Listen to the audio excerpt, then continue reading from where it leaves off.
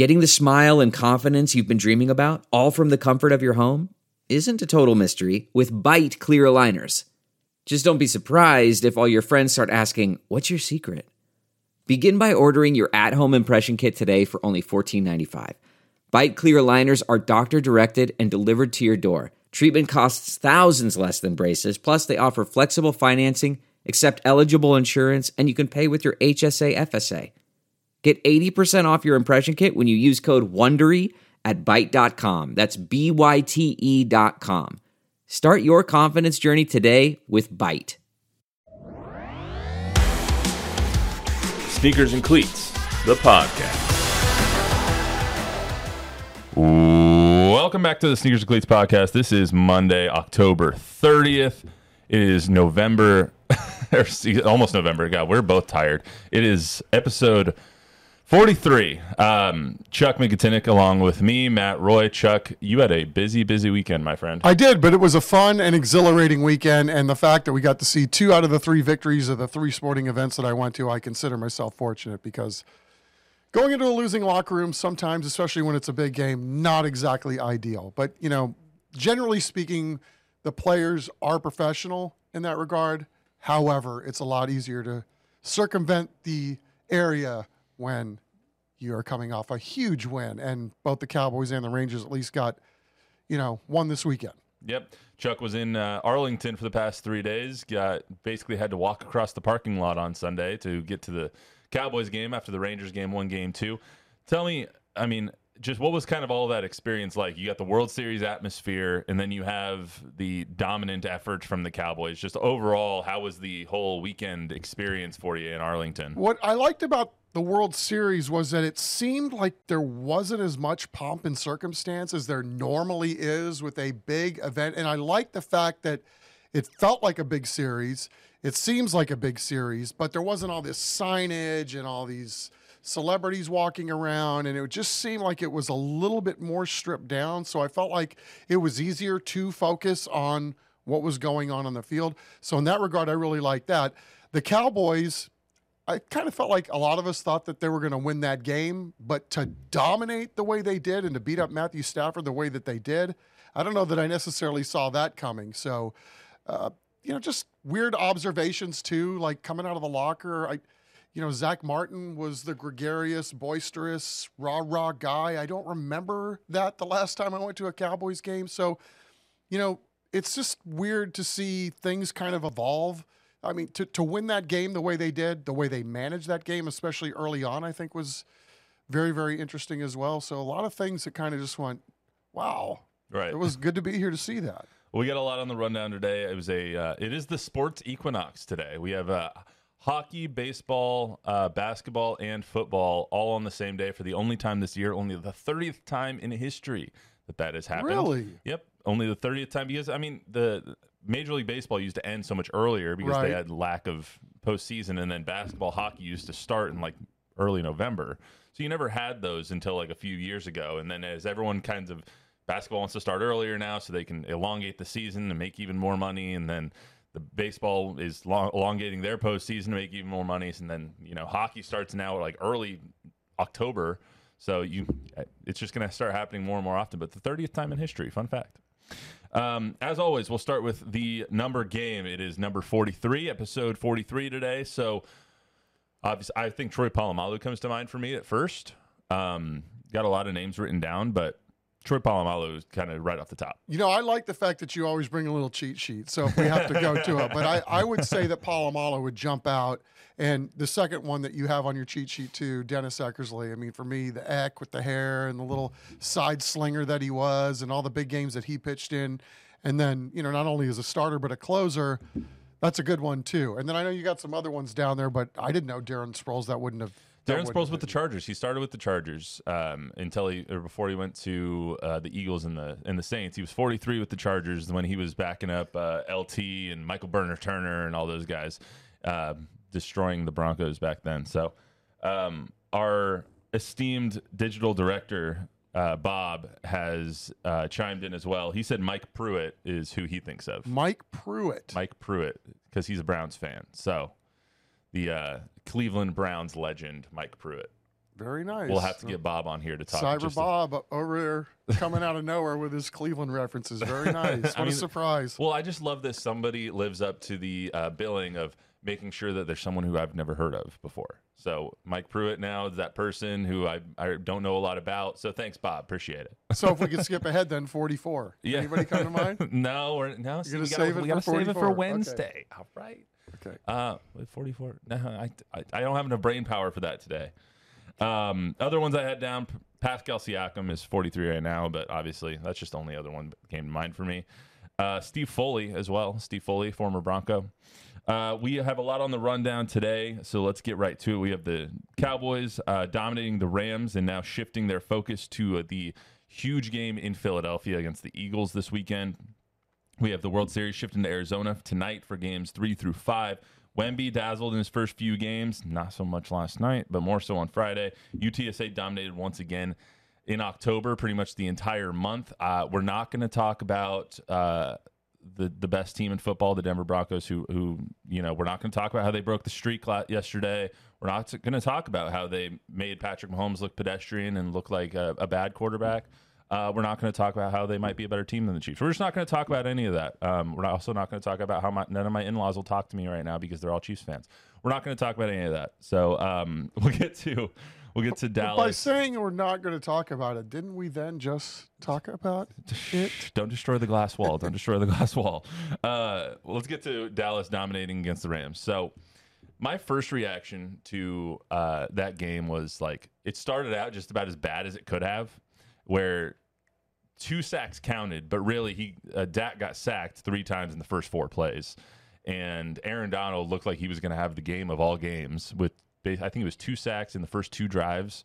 But the way that they responded in that first drive, where you get a sack on the first play of the game, second play doesn't go anywhere, third play is a sack but there's a penalty, and then the very next play on first down after that penalty is another sack. So now you're like 2nd and 15, and then it's 3rd and 6, or no, 3rd and 17, and then they hit that 18-yarder to CD, and you're like, okay, they just responded from something that could have crumbled them on this drive, and they responded to pick up a first down and then go on to score that touchdown to Jake Ferguson. It was pretty impressive. That's funny that you say, not funny, haha, strange that you say that. That was the same thing that stood out to me. It's like, what the hell are you guys doing? I mean, you can't protect.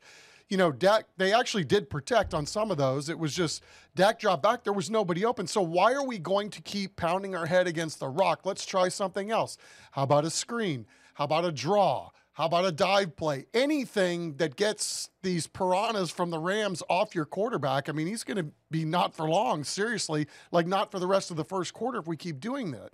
But yet, it was almost as if McCarthy was telling his team, this is what we're going to do, figure it out. And the fact that they kept dropping back, and a lot of those were pocket passes that Dak was making. And, I even asked Jerry after the game, did that surprise you that nobody pivoted? And Jerry said that was the first thing he asked McCarthy. It's like, boy, you were hell-bent on going down the field like that and attacking, and they were. And I think we'll see if that's a seminal moment for this team, because they learned a lot about themselves. I mean, it would have been easy, like if I was the head coach, it sounds like if you too, you would have tried something else. They simply did not. It's like, this is who we are going to be today, and see if you can stop us. And they did for the first few plays. But I mean, it was one of those wow moments for me, like, holy cow, this coach, he's calling these plays, and he's got a lot more intestinal fortitude than I would have had running that offense. That's right, yeah. I mean, it changed in an instant, because you have those 3 first plays, and then that 18 yards it was like a hitch to CD, and then he weaves his way through the defense, gets the first down. Once they got that first down, it seemed like everything kind of changed. And then you have the later third down play where he hits Brandon Cooks on the left side, and then the very next, I think it was like the very next play or 2 plays later when he hits Jake Ferguson up the seam. And then they're kind of rolling. Then they kind of have something going. Very next drive, though, you have Aaron Donald, who ruins a 3rd and 4 and ends up with a Brandon Aubrey 58-yard field goal. How great has Brandon Aubrey been, by the way? Right. That kid is just nails right now. Yeah. Until, I mean, hopefully if they get to the postseason, he doesn't fall apart like Brett Maher did.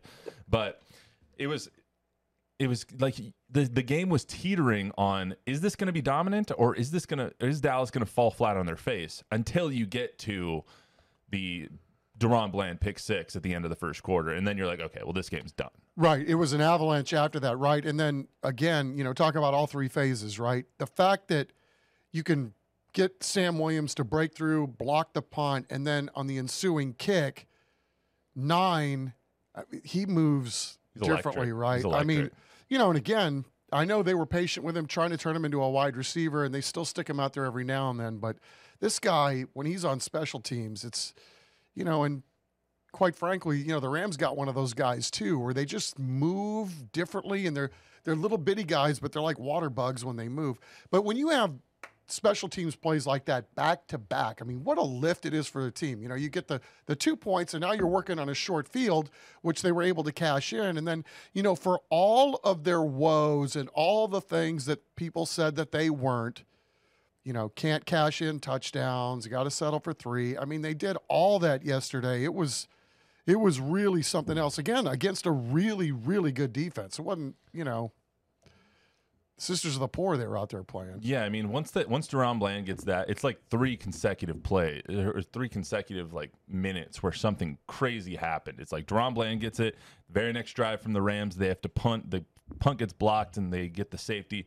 And then Kevontae Turpin puts him in great position. I think is like the 17-yard line, finds CD for the first one. 2 drives later, you find CD for the second one. A couple plays later after that, you find Brandon Cooks before.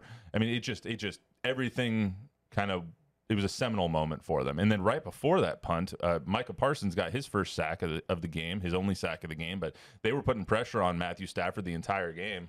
I mean, it was just kind of like, once DeRon Bland got that pick 6, the ball started rolling downhill, and nobody could stop it at that point. No, it was really something to behold, and it was funny because, we got to work ahead on some of these stories, right? And when you've seen as much as we've seen over the years, and it's halftime, and you're thinking, okay, I'm going to go ahead and write a couple of my stories right now, and just start writing paragraphs so that I can interchange them when I need them. And I had pretty much everything written. Then, of course, the second half was fairly pedestrian, so it was all working out. And then I saw Micah Parsons with his lion costume on. It's like, oh, that's the lead story right there. Yeah, I mean, I teased it last night when I was tossing to your second package, and I was like, I was like, you guys really have to pay attention to this. Apparently, there was a dangerous moment after the game where there was a lion in the locker room, and then Micah Parsons, you gonna wear that out in public? Hell yeah. What are they gonna say to me? And he's right. That was what was so great about that moment. I wouldn't say jack squat to him. I'd be like, oh, guy in a lion costume. Awesome, cool. But it was just so pure, him talking about it and him walking around in it. And, and then I didn't see any of the posts before the game, him walking into the stadium with it. I mean, it's, you just got to like a guy that's able to, and he's probably as good as anybody I've ever seen. There's a pregame, there's a game, and there's a postgame. And when he's in the game, he can really, really focus. And whether it's a great win or a great loss, he's the same guy talking about the game, whether it's good or bad. He's always got something thoughtful to say. And I just find it fascinating that he can separate the emotion from a game like that and then just be regular guy in the locker room talking about it afterwards. Yeah, I mean, my other thought that I had is, as I kept, after we finished the show last night, and after I was on my way home, I was thinking about the game because I'm a nerd and I just think about sports all the time. When I wasn't thinking about the dominant Broncos win over the Chiefs, I was thinking about the Cowboys, and the more I thought about it, the more aggravated I got by the Cowboys. And people will say, like, why were you mad or why were you aggravated? I was like, because this is what they're capable of.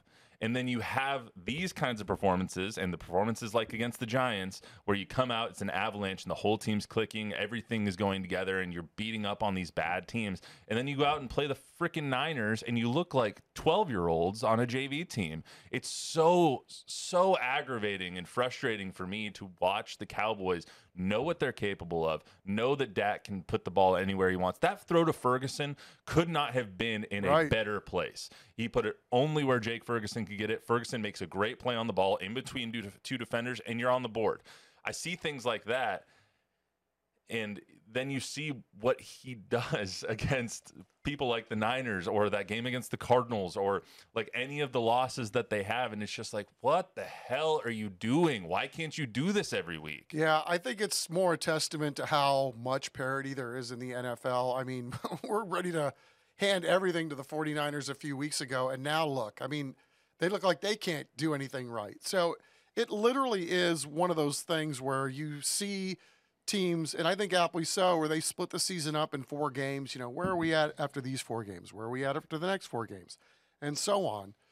And the other guy gets paid too. I mean, Matthew Stafford, that game is out of hand, and that dude's hands all jacked up. Oh, my God. And he's still fighting his way to get back on the field. I mean, it's a, you could see why that guy's.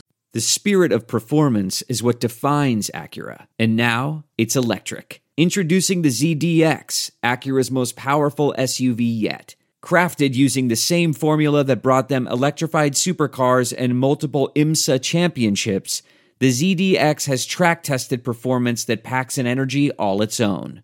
Unlock the energy and order yours at Acura.com. He's going to be in the Hall of Fame someday, and why he's won a Super Bowl and all those things and all those bad Lions teams he was on. And even when he wasn't great as a younger player, I mean, these guys are built differently, and it doesn't matter whether you're on a winning team or a losing team. More than likely, you're going to get a fight from somebody each and every week. And I think more than anything else, the Cowboys are probably just glad they were coming off a bye. Everybody was rested. They got a chance to work on certain things. And I think it's got to be beneficial that what you worked on or whatever it was that you did during your time away during that week actually showed out during the game. And I think that's going to give them, it should give them a spark going forward that if you put in the time, you put in the work, if you're given the time to do the work, then good things can happen.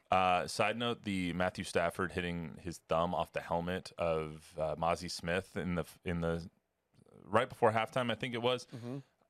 I can't watch that video again. Like, I watched that like 3 or 4 times. His thumb gets like stuck right in the ear hole, right in the face mask, and then Mozzie moves and his thumb just goes like, I was like, oh. Ugh. I just did that the other day. I was working in the yard, and I picked up a rock, and I didn't do that, but I jammed my thumb, and I did a little sidearm thing, and I went like this, and my thumb went right into the fence, and it's still, it's not swollen anymore, but it's like, and then to think that you've got to grip a ball, be on time, be on point, with all that. I hope he's okay. I don't know what his injury status is, but well, he came back and threw that touchdown to Ben Skoranek in the second half, and then he makes a diving catch on a 2-point and then play. he makes the diving catch and gets the 2-pointer, and then they were down by 16 at that point, and then the Cowboys come down, get a field goal. They're down by 19. I think at that point they were just like, let's just be safe with this, and so that's when Brett Rippon comes in. So Brett Rippon spelled R-Y-P-I-E-N and not R-I-P. I don't know.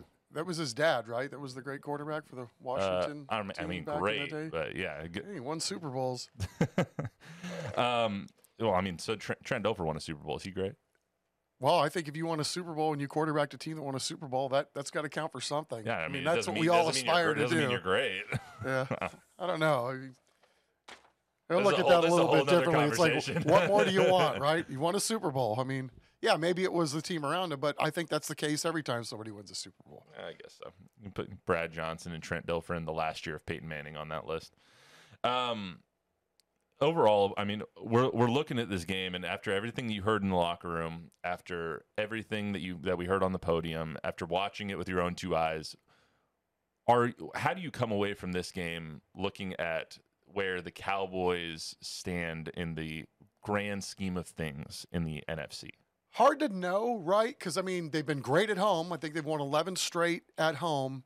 What are they going to look like when they go to Philly? That's obviously not an easy game, but again, I always harken back to McCarthy in these division games and how historically he's been pretty good playing inside the division. And it's hard to read a lot into what we saw last year between these two teams when they played. But I think because it's a division game and all these guys that are veterans of the Cowboys have been to Philly before, it's always a big game. I'm just curious to see how it all plays out, right? I mean, are they going to be able to double down on what they just did and turn another performance like they just had on the road at Philly in a game that everybody's going to be talking about this week? I hope so. I mean, but if they don't, is it going to be the end of the world? No. I mean, we've seen how quickly things can tighten up.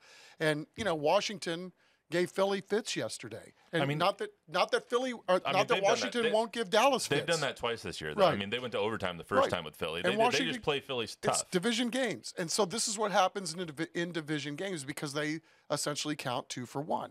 So I'm just curious to see if they're going to be able to back it up, double down on what they just did. I mean, if they do, they get to 6-2. The Philly will fall to 7-2. I mean, but the thing is, Dallas's schedule much easier than Philly's over the next 6-7 weeks. I mean, Philly has, not in this order, but they have Seattle on their schedule. They have 2 games against the Cowboys. I believe they have the Bills at some point. They have the Dolphins, or no, they already beat the Dolphins. They have basically all of the good teams in the NFC and in the AFC have to play Philadelphia before Week 15. So they have a bye, I think, after their game against Dallas, and then they get to get healthy. But they have a murderer's row of a schedule on their slate, and the Cowboys' schedule is getting a little easier as we look forward. So it'll be interesting to see, one, how this game goes, but then they play each other again in a few weeks. So in Dallas, by the time they come back to Dallas, is this going to be for the division? We don't know. As far as where they stand in the conference, I mean, you have Philly right now at 7-1, Seattle, Detroit, Dallas all 5-2. Detroit obviously playing tonight. San Francisco's fallen by the wayside, losing 3 in a row. They're now 5-3. I think that they're still like the third best team in the conference. I have to believe that San Francisco is going to right the ship here. Something can't be that wrong with Brock Purdy right now, and the whole team's a little bit banged up. They're simply a different team without Debo. Detroit, I still don't know about. Seattle, do we really believe in Geno? Do we really believe in that defense? I know Reek Woolen, the former UTSA grad, he's great on one side. Devon Witherspoon's great on the other side, but do we really believe in that defense? I don't know.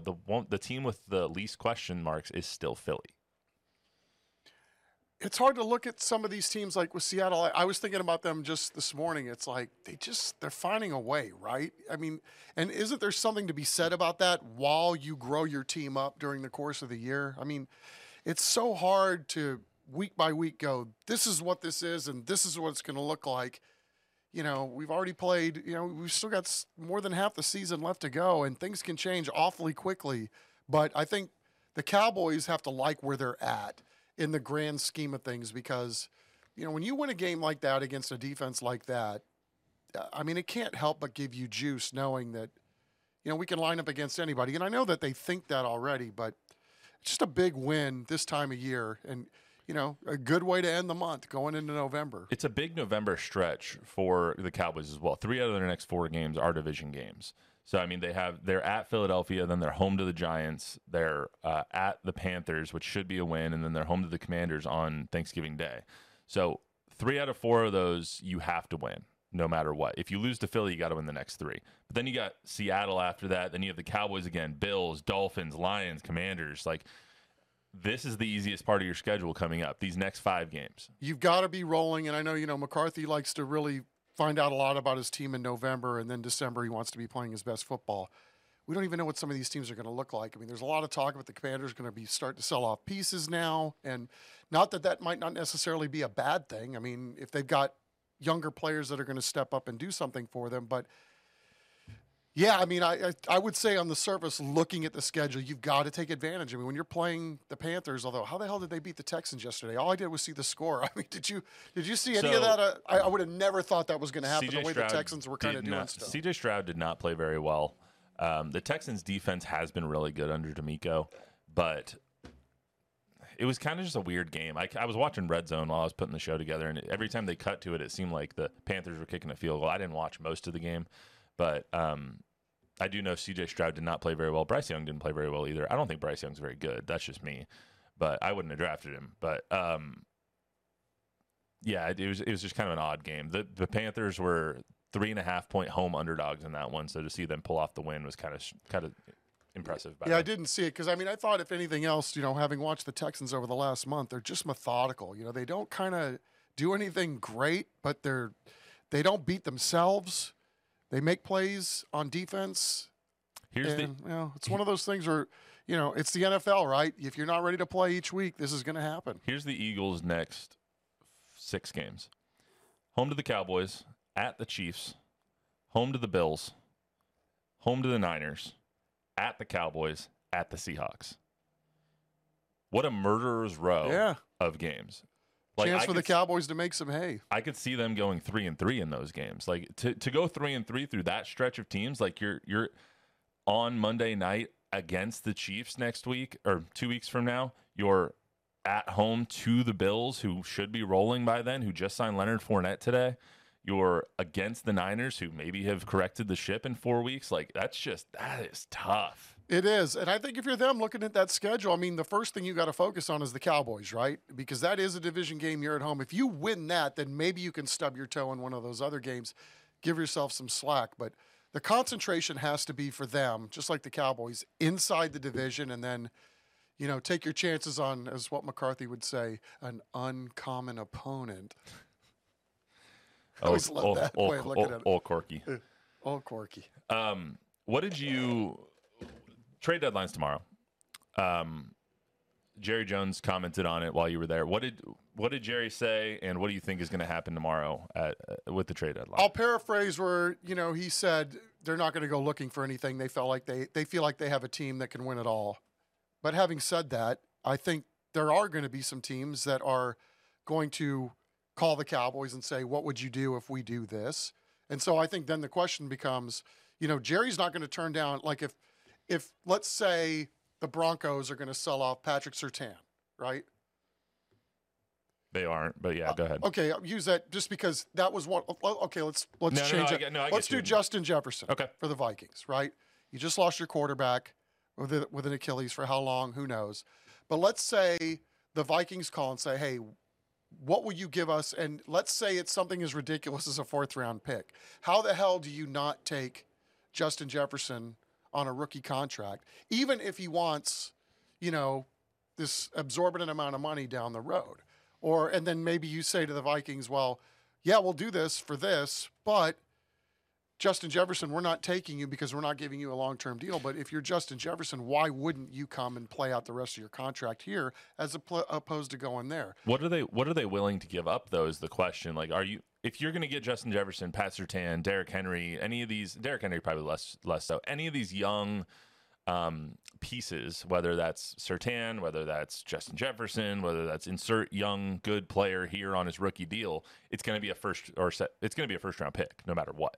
If you're getting a superstar player at a premium position on his rookie deal, it's a first round pick at least. We've seen that with Jalen Ramsey. We've seen that with multiple times. We've seen that with Stephon Diggs. We've seen that with A.J. Brown. We've seen that multiple times throughout history, especially the last few years with these young superstars looking to be traded. Or, maybe they go and just get like a middle tier guy. I mean, like, not saying Zach Ertz is a middle tier player, but I mean, again, his is a name that's been thrown out there a lot in terms of, maybe interest from a contending team to go get, or maybe you get an extra linebacker.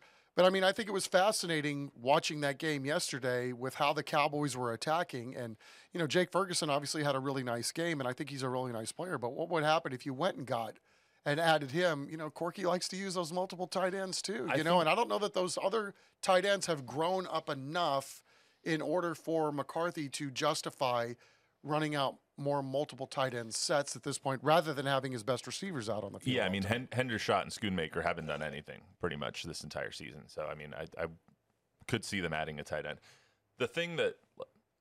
The problem with the Cowboys being the hype machine that they are is that everyone wants to add every player to them at all times. Jerry, I think, has done a good job of saying, we're not trading anybody, we're not doing this, we're not doing that. And I think that he usually does a good job not falling into the trap of being like, oh, everyone wants us to get Pat Surtain. Let's go trade the house and go get him. They've traded for Amari Cooper. It was a good deal. They've traded for Stephon Gilmore. It was a good deal. Traded for Brandon Cooks, late round picks. They make these moves of getting veterans. They don't really make the moves of getting young guys. I mean, except for Amari Cooper. Amari Cooper was young when that happened. But when I think, to your question or to your point, what are these guys like in the locker room? They're getting guys that are good fits in the locker room. Every one of those guys that you mentioned are team guy first. So I think if there's an opportunity, I mean, I know that Jerry's walking a lot of this stuff in the other direction and trying to deflect, but I'm not going to be a bit surprised if they pull off some sort of move tomorrow, even if it's a small move, that they're going to try to add something that might make them better, maybe not initially this week, but towards the end of the season. I mean, if you take a guy like, if it is Ertz or somebody else, and you bring him in, there's going to be in a period where he's got to figure things out. But you give that guy, a veteran guy like that with skins on the wall, a month, he might be a pretty big piece that you could use down the home stretch. Speaking of the trade deadline, the Giants, per Ian Rappaport, the Giants are finalizing a deal to send defensive lineman Leonard Williams to Seattle for a second-round pick this year and a fifth-round pick next year. So Seattle bolstering their front with their 5-2 record now, actually leading the division at 5-2. So over the Niners, looking good there. But as far as the Cowboys go, all the pundits are going to look at this and be like, they need to go get a superstar corner. They need to go get Derrick Henry. They need to go get Saquon Barkley. They need to go get all these big names. That's just not how the Cowboys operate. That's not what they're going to do. They're going to sign the third middle linebacker from somebody. They're going to trade for, I'm just going to throw a name out there. They're going to trade for Josie Jewell from the Broncos, or they're going to trade for insert good, not great player here. And that player is going to make a difference for them in a game down the road. They're going to trade for a backup. There's no distance too far for the perfect trip. Hi, checking in for... Or the perfect table. Hey, where are you? Coming! And when you get access to Resi Priority Notify with your Amex Platinum card... Hey, this looks amazing. I'm so glad you made it. And travel benefits at fine hotels and resorts booked through Amex Travel, it's worth the trip. That's the powerful backing of American Express. Terms apply. Learn more at americanexpress.com/withAmex. Left tackle Chume Idoga got hurt again yesterday. Tyron Smith was held out yesterday because of a stinger. They might trade for a left tackle that is a backup or a swing tackle or something like that. They're going to trade for depth. They're not going to trade for Pat Surtain, Derrick Henry, Saquon Barkley, Justin Jefferson, insert other player here. They're not going to trade for that guy. That's just not how they work. That's not how they operate. They don't want to give up that draft capital because what the Cowboys have done so well is draft well. And so they want the draft capital. They are not going to trade that draft capital away, especially if it's a first and second round pick.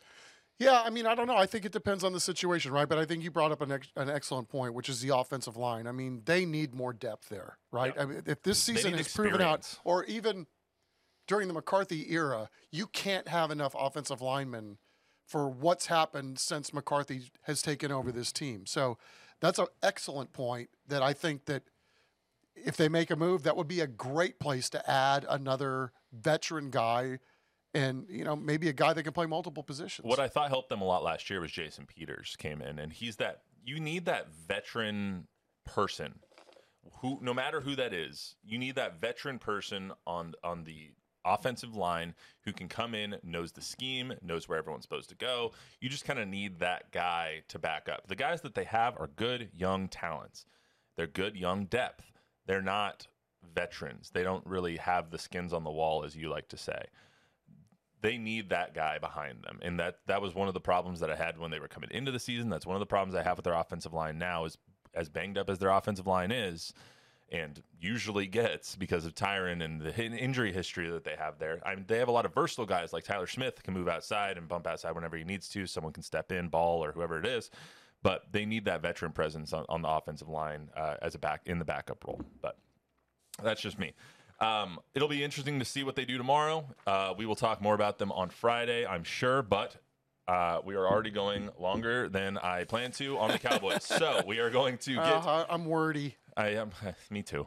Jordan never wants to talk about the Cowboys with me. I always have to talk about them with you guys. You're in a good room for that. That's the same way, right? You get it out of your system at work. Yeah, Jordan doesn't want to talk to me right now anyway. If you guys didn't hear, the Broncos beat the Chiefs yesterday. Boo-hoo for her, right? I mean, it's like, come on. It's okay. Every now and then you're allowed to punch back, right? Yeah, well, I mean, all right. I'll talk about it for a second. Now that you pulled my arm. This is the first. Jordan and I met in July 27th, 2019. The Broncos have never beaten the Chiefs in the entire time I've known her or her family. So yesterday was a monumental day when I was sitting downstairs and Zach was back there. He's like, "What are you doing?" I'm like, "We might win. This is happening." See, I mean, because even Jordan can come over and pat you on the head. It's like, Well done, my friend. Well Yeah, done. you got one. Good You job. got one. That's what her dad texted me. He's like, "Congratulations, you got one." What made it so much better is that her parents had a watch party at their house yesterday, because usually the Broncos beat the Chiefs, or the Chiefs beat the Broncos all the time, 16 straight until yesterday. So they had a watch party at their house with all of their Chiefs friends, and the Broncos won. And so I FaceTimed them after, and nobody answered. I was like, I just wanted to see how the party was going. And so I talked to Jordan's brother, and they're like, yeah, they're cleaning up downstairs right now. They don't really want to talk to you. I'm like, I don't blame them, but also I just wanted to see what kind of snacks they had. Yeah, they had cheese balls. Right. Anyway, let's get to the World Series. So they're shifting to Arizona for games 3 through 5. Merrill Kelly just straight up dominated on Saturday. I mean, that dude, I mentioned it on Friday with Zach. I have a lot of love for the D-backs because I went to school in Phoenix. I have a lot of love for Merrill Kelly because the dude got dragged ever since he was part of that trade for Paul Goldschmidt. He has been getting dragged left and right, saying that he was not worth the trade. He belongs in the minors, and it's just like he performed like an ace on Saturday, and that's what you got for Paul Goldschmidt.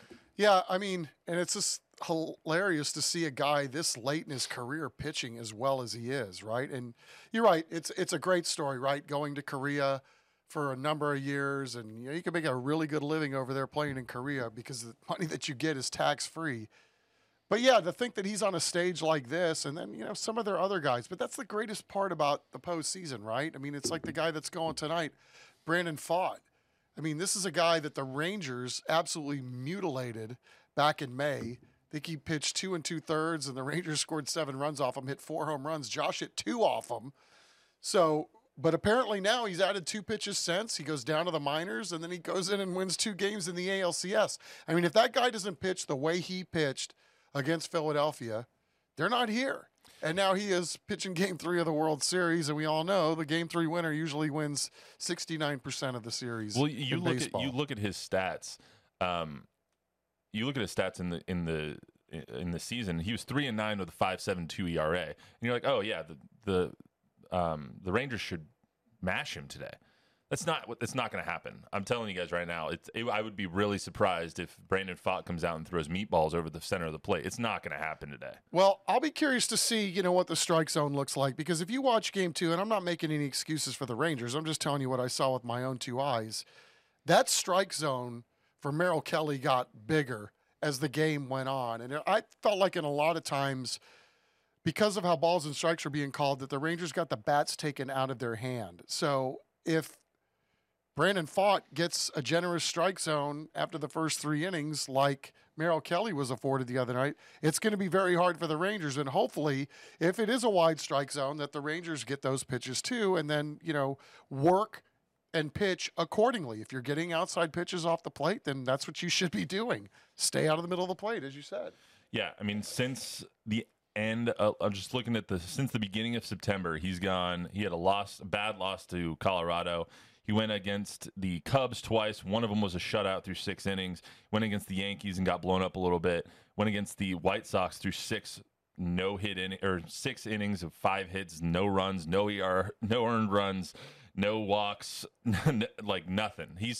And then in the postseason, he's been lights out. They've won every start that he's had, or every game that he's pitched in. So, I mean, he's been lights out in the postseason. I don't expect that he's going to throw meatballs in the middle of the plate like what the Rangers mash on all the time. Like, that's what they said after the game. They were like, yeah, Merrill Kelly was nibbling, and he was getting the calls, and he was hitting his spots. And it's kind of hard to hit a pitcher when he's hitting the corners consistently, especially with that cutter that he has. Absolutely. And I said at the beginning of this series, somebody asked, who do I think needs to really step up in order for the Rangers to win the World Series? And I said Max Scherzer, because you just don't know what you're going to get, right? I mean, The poor guy was essentially shut down, but because of who he is, has battled his way back. He was much better in his second start than he was his first start.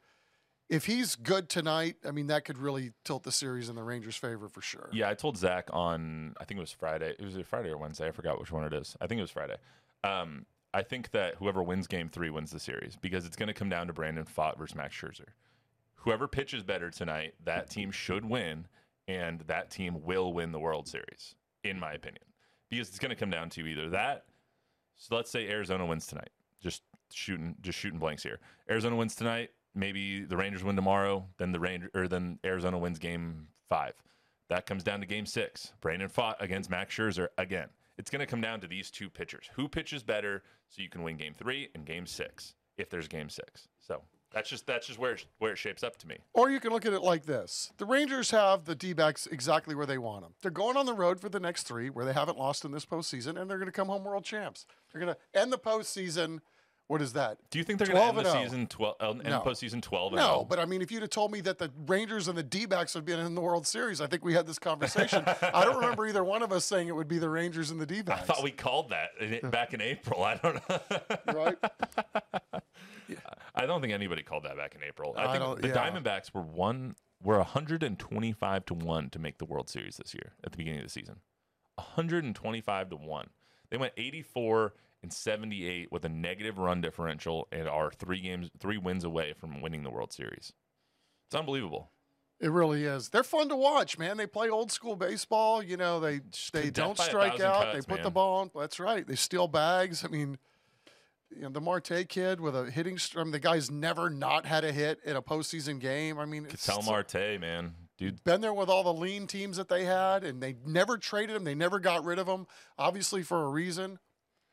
It's a great story. It is. It's a great story. It's going to be a great series, too. It's already been a great series. Game 1 was one for the freaking ages on Friday.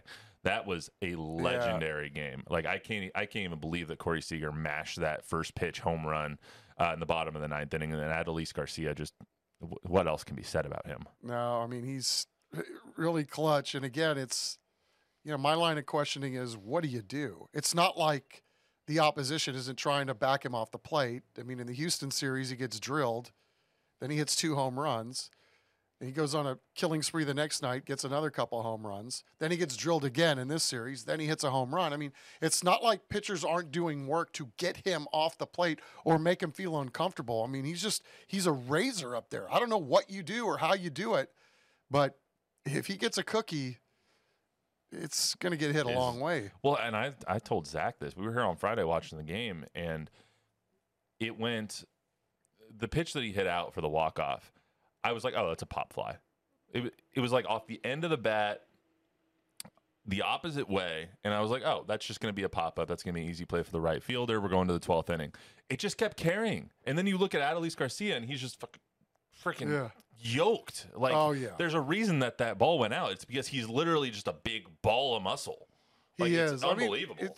Again, great story. You know how that guy's had to battle to stay in the big leagues and what he's made of himself and just everything else that the guy's about. I mean, he learning traded for cash considerations. Right, but while learning English was sheepish about doing interviews. I can understand that. And now he's, you can ask me whatever you want. I mean, love it. I love that the guy's trying to make himself a better ball player and also trying to, expand his brain a little bit as well, and that he's worked himself into a position where he's very, very good, makes a very good accounting for himself on and off the field.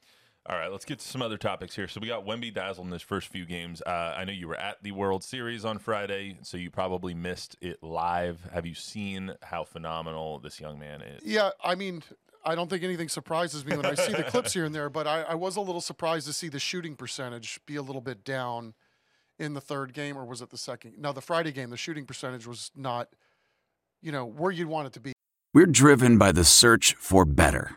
But when it comes to hiring, the best way to search for a candidate isn't to search at all. Don't search. Match. With Indeed. Leveraging over 140 million qualifications and preferences every day, Indeed's matching engine is constantly learning from your preferences. So the more you use Indeed, the better it gets. And listeners of this show will get a $75 sponsored job credit to get your jobs more visibility at Indeed.com/match. Just go to Indeed.com/match right now and support our show by saying you heard about Indeed on this podcast. Indeed.com/match. Terms and conditions apply. Need to hire? You need Indeed. When you're that big, you need to be shooting 50% from the floor. In fact, I know Pop wants everybody shooting 50% from the floor. That's the goal. So, but again, he's 19. Yeah, the flashes, everything I see, he's got to learn to run the floor a little better. He shoots from the outside. He shoots from the outside a lot. That's the right. problem. That's where they've got him right now until he thickens up a little bit. But, and again, some of this is a work in progress. They got to see what they have. I think they're fascinating to watch in a half-court set, but are they going to be able to run with him on the floor? I think it still goes back to that. And then I was driving home last night. Jack was giving me scoring updates, or giving us scoring updates on the Clippers, and it sounded like that thing was over before it started. Yeah, that game wasn't a great game. They turned the ball over, I think it was 15 times in the first half. I think it was like 9 times in the first quarter. They only scored 16, 17 points in the first quarter. The game was over at halftime. Right. They're going to have performances like that, especially coming off the high of Friday. I get why that happened, because you come off of a game where you were up at half, or you were tied at halftime. You were up throughout the first half. Then you go down in the second half, and then Wemby and Devin Vassell pretty much will their team to victory in the second half. The double block that he got on Jabari Smith Jr. was one of the best plays I've seen from anybody in the league, let alone a rookie. He blocks the tomahawk jam that Jabari Smith coming down to dunk on him. He blocks that, steps out of bounds, gathers himself, and then comes back and blocks the putback too. They're down 3 points right there with 2 minutes and 6 seconds left. It was one of the most phenomenal plays I've ever seen in my entire life by any player. And that something like that, and then you come down and he's the one that ties the game at 111. Right. He's the one that hits the first jumper in the overtime. He's the one that kind of instigates the play when it's 113-111, and he's kind of defending, and the Rockets player throws it right to Trey Jones. Trey Jones gets to Keldon jams it with authority, and like the game was over at that point. I think what you're speaking to too is I think I see this too as he's unafraid and he doesn't care what the result's going to be. Right? There are a lot of guys in this league that wouldn't even attempt to try to block dunks because they don't want to end up on a picture somewhere or a meme and then have it go viral. This guy, as a 19-year-old, seems to be the guy that is, whatever challenge that you throw his way, he's going to do everything in his ability to meet the challenge, and he's not going to care what you may say about him, what you may think about him, because the effort's going to be there. And again, it's one of those things that's like when you see the freshman kid that's playing with seniors on the high school baseball diamond or the football diamond or the basketball court, and if you can tell that they don't look afraid of the situation, that they look like they're a part of the team, regardless of, they're the smallest or the most inexperienced, you can see that it's just a matter of time before you've really got something special here. Because if you can get past the mental hurdles of being the freshman with a bunch of seniors, then there's probably a lot of other things that you can get past too. Yeah, I mean, there was a couple of plays in there where I was like, oh, he needs to, improve his ball handling here. He needs to improve his footwork here. He needs to do this, that, the other thing. But the most impressive things were that he was unafraid, like you said. 2, he showed strength when he was taking the ball to the basket when I think coming in we all thought he might be overpowered sometimes with defenders. And he was a little bit in that first game against Grant Williams, but he was in foul trouble all night. And the third one was like, the thing that stuck out to me about that Friday game against Houston the most was that the team wants to win. And last year, that game would have been a loss because the team wasn't trying to win, but 2, the team didn't know how to win. Right now, they're still learning how to win, and they're learning how to play together. That Friday game showed me that this means more this year because of Wemby, because of the potential that they have, because they're trying to win games. Like them losing last night, fully expected, coming off the emotion of that Friday. And the Clippers might be the best team in the West too. Well, let's be honest. I mean, for like 30 games when all their guys are playing. Right. Yeah. We were going to get to UTSA dominating in October once again, but I honestly don't think there's that much to say. Trey Moore is phenomenal. He got three more sacks. He's the all-time leading sacker in the season, or in one season, excuse me. He has 12 sacks this season. That's a school record. They're only through 8 games, so I mean, he could get to 20. Who knows? Trey Moore is phenomenal. I don't think there's a lot that can be said about him just because he is what he is. He's a phenomenal player who's going to be in the NFL. Dare we say the best defender that UTSA has ever had? Probably. And that's saying something when you've gotten Davenport, who went in the first round. Tariq is a all-pro. I mean, Rashad Wisdom as well. Yes, Rashad. But in terms of guys that you know that are going to make an impact at the next level, I mean, everybody knows where Trey Moore is on the field if you're scheming for UTSA, and yet he's still getting his. I know it was the same with Davenport because I watched all those games too, but Trey Moore is just another level of wow. He's special. He's gonna. He's gonna go to the league, and he's gonna be a really good pass rusher for a really long time. He's a very, very, very good, solid defender, and he is freaking jacked. Oh my God, he's built like an Adonis. He is. It's still the thing that blows my mind is how can this guy have been so vastly under recruited because of what he is. Yep. Larry Hill sold him, and luckily there was a taker at UTSA. And then it's how quickly it pivots, right? You go from the guy that's under recruited, you show 1 year worth of tape, and then all those teams that wanted nothing to do with you, not even look at your tape, we're all trying to give you NIL money to come there. Yep. I mean, it's a great story, and it's obviously we're not even in chapter 3 yet. It's very, very fascinating. It's phenomenal. The other history that was made on Saturday was UTSA also broke, Frank Harris, Joshua Cephas also broke the longest play in UTSA history record. They got an 84-yard touchdown, a little RPO. Wheel go from Joshua Cephas, hits him, he's wide open, he runs 84 yards for the touchdown. Speaking of pros, Joshua Cephas going to be another pro. Hopefully Frank Harris is too, but I don't know. His injury history is troubling. But anyway, UTSA won 41-27 over East Carolina. They're heading to North Texas this week. That's the only game they've lost in November under Jeff Traylor. It was a few years ago against North Texas. So I know that Jeff said in his press conference they've got this one circled, and I think they're going to come out and do it again this week. But the thing about UTSA is that they're getting back to their identity. They're playing great defense. They're running the ball with their three-headed monster back there, Kavorian Barnes, Robert Henry. I mean, they are getting back to who they are. They're getting with that running game comes a lot more play action, comes a dangerous RPO threat that Frank is. They're looking much more like the UTSA that we thought we were going to see this season. Yeah, I mean, and they're finally, healthy. I think we talked about this at the time. It's like it makes no sense to go all in for some of these early season games, despite the marquee matchups or some of these marquee programs that you're playing. The real bullets fly in league time, and here they are, undefeated again in league play. It's phenomenal what they're doing at UTSA.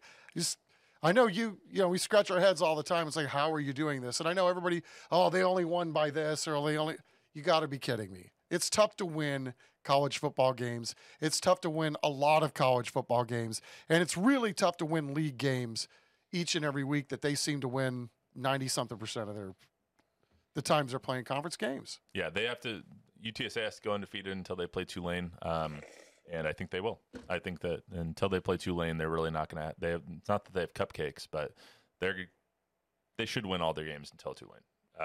I can say that now much more confidently than I could have 3-4 weeks ago when they were losing to Tennessee and they were going into their bye week 1-3, I think.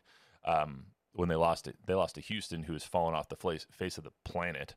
Houston is not a good football team at all under Dana Holgorsen. Yeah, I think they've gotten beaten up too. It's one of those where you play that schedule, right? Yeah. And then, it's going to happen. Yep. But anyway, UTSA dazzling once again. Longhorns pulled one off. Longhorns are going to Kansas State Kansas State's coming to RFK this week. The Aggies won as well. They snapped their 2-game skid. They're now going to Oxford. I think they're going to Ole Miss this week. So, that'll be a big one. Yeah, a couple of big games. The Aggies owe them one from a year ago, and then all the trash talk. The Aggies owe a lot of people a lot of things. It's like they need to win out probably. Yeah, they owe $76 million to a certain someone that they need to get rid of. But anyway, that's all we got. I'm not saying that. I'm just saying that they got to go win some football games on the road. That's what they got to do. They got to win this game this week. Yeah, they got to win this week. The Longhorns need to win this week, so they have a chance since Oklahoma slipped up this past weekend, so they got to do that. Oh, by the way, Arizona State got to win too, so forks up. ASU in the house. What a weekend for me. You know what? ASU gets a win. The Broncos get a win over the Chiefs. This was a good weekend, guys. I know they don't happen very frequently with all those teams that you just named, so you should be celebrating. Yeah, ASU 1-5, or I think 1-6, or 2-6. So, you know what? Nowhere to go but up again. I'll take the wins where we can get them. Right. So, that's all we got for you on the Monday edition of the Sneakers and Cleats podcast. Remember to download, rate, review, subscribe, give us a 5-star rating, tell a friend, tell an enemy, tell somebody whether you like it. If you don't like it, don't tell anybody. That won't help us at all. Be nice. Be kind. Be kind. We'll see you right back here on Wednesday for the often replicated, never duplicated High School Hype Squad. We will probably have Chuck on. We will probably have Zach on. We will have a full set here in Studio 43 at the esteemed KBB WAI studios on the 410. I'll say it like a Californian that I am. Until then, have a great week. Go Broncos. Go Devs. Sorry to my in-laws.